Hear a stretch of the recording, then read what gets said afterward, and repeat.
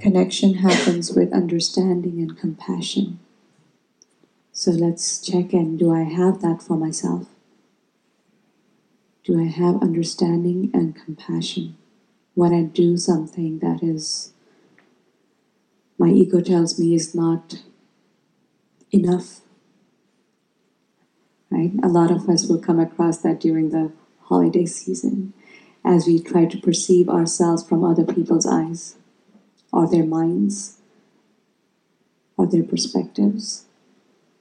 Can you immediately connect into your breath in that moment and ask, do I have understanding for why I said this? Do I have understanding for why I am doing this? Or why I am not doing that? Do I understand my own actions and my own intentions? Because until you cannot create space for understanding your own intentions and your own words and your own actions, you can't feel a connection with yourself. And if you cannot feel a connection with yourself, any connections that you're trying to make outside of yourself will be fake. And that creates anxiety. That creates a whole ton of anxiety.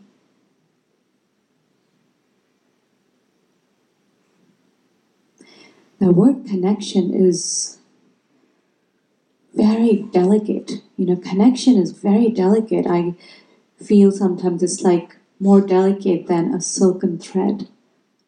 Just a string of silken thread. And yet it is as strong as a silken thread. Interestingly. Because if you have a moment of connection with yourself or someone else,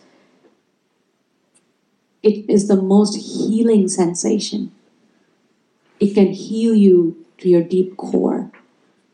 It can heal deep traumas. Does that make sense? You can go through years of therapy, or you can start to feel connection, and it'll heal it all. Because connection can only happen from the spirit.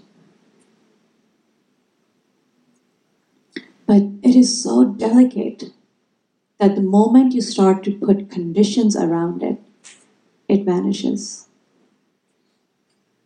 Right? It's like a butterfly. It's very delicate. The moment you start putting prerequisites around it, it vanishes.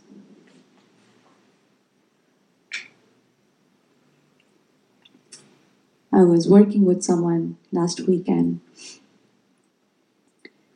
and they were talking about how they can't seem to have, I want a connection with that one person, and they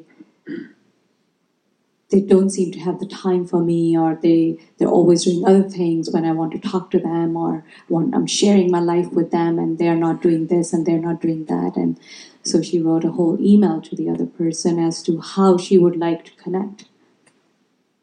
And right there it evaporated.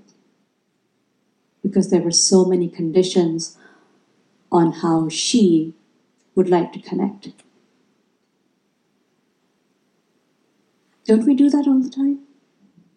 I would like to connect with you, but under these conditions.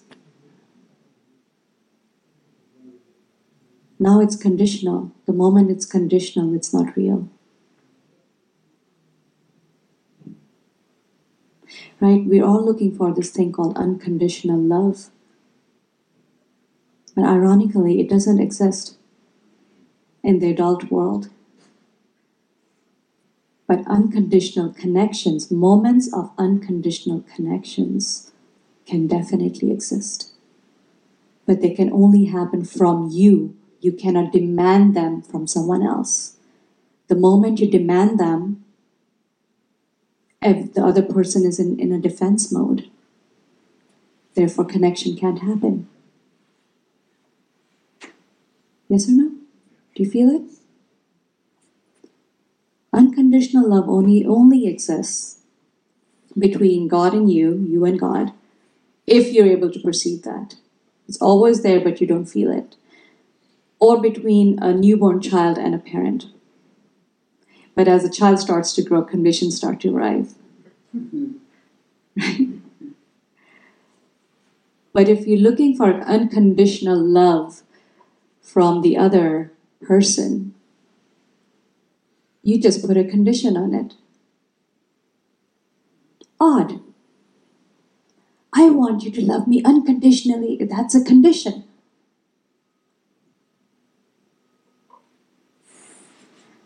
The only way you can have unconditional connection is if you drop all requirements, all conditions, all prerequisites, all demands from your end.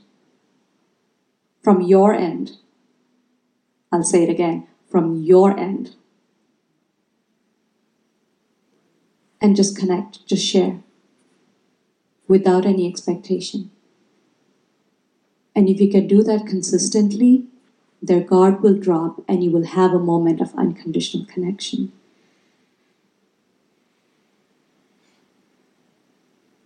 And that would be enough.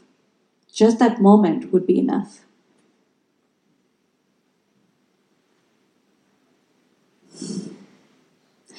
So this holiday season, see if you can experiment in this.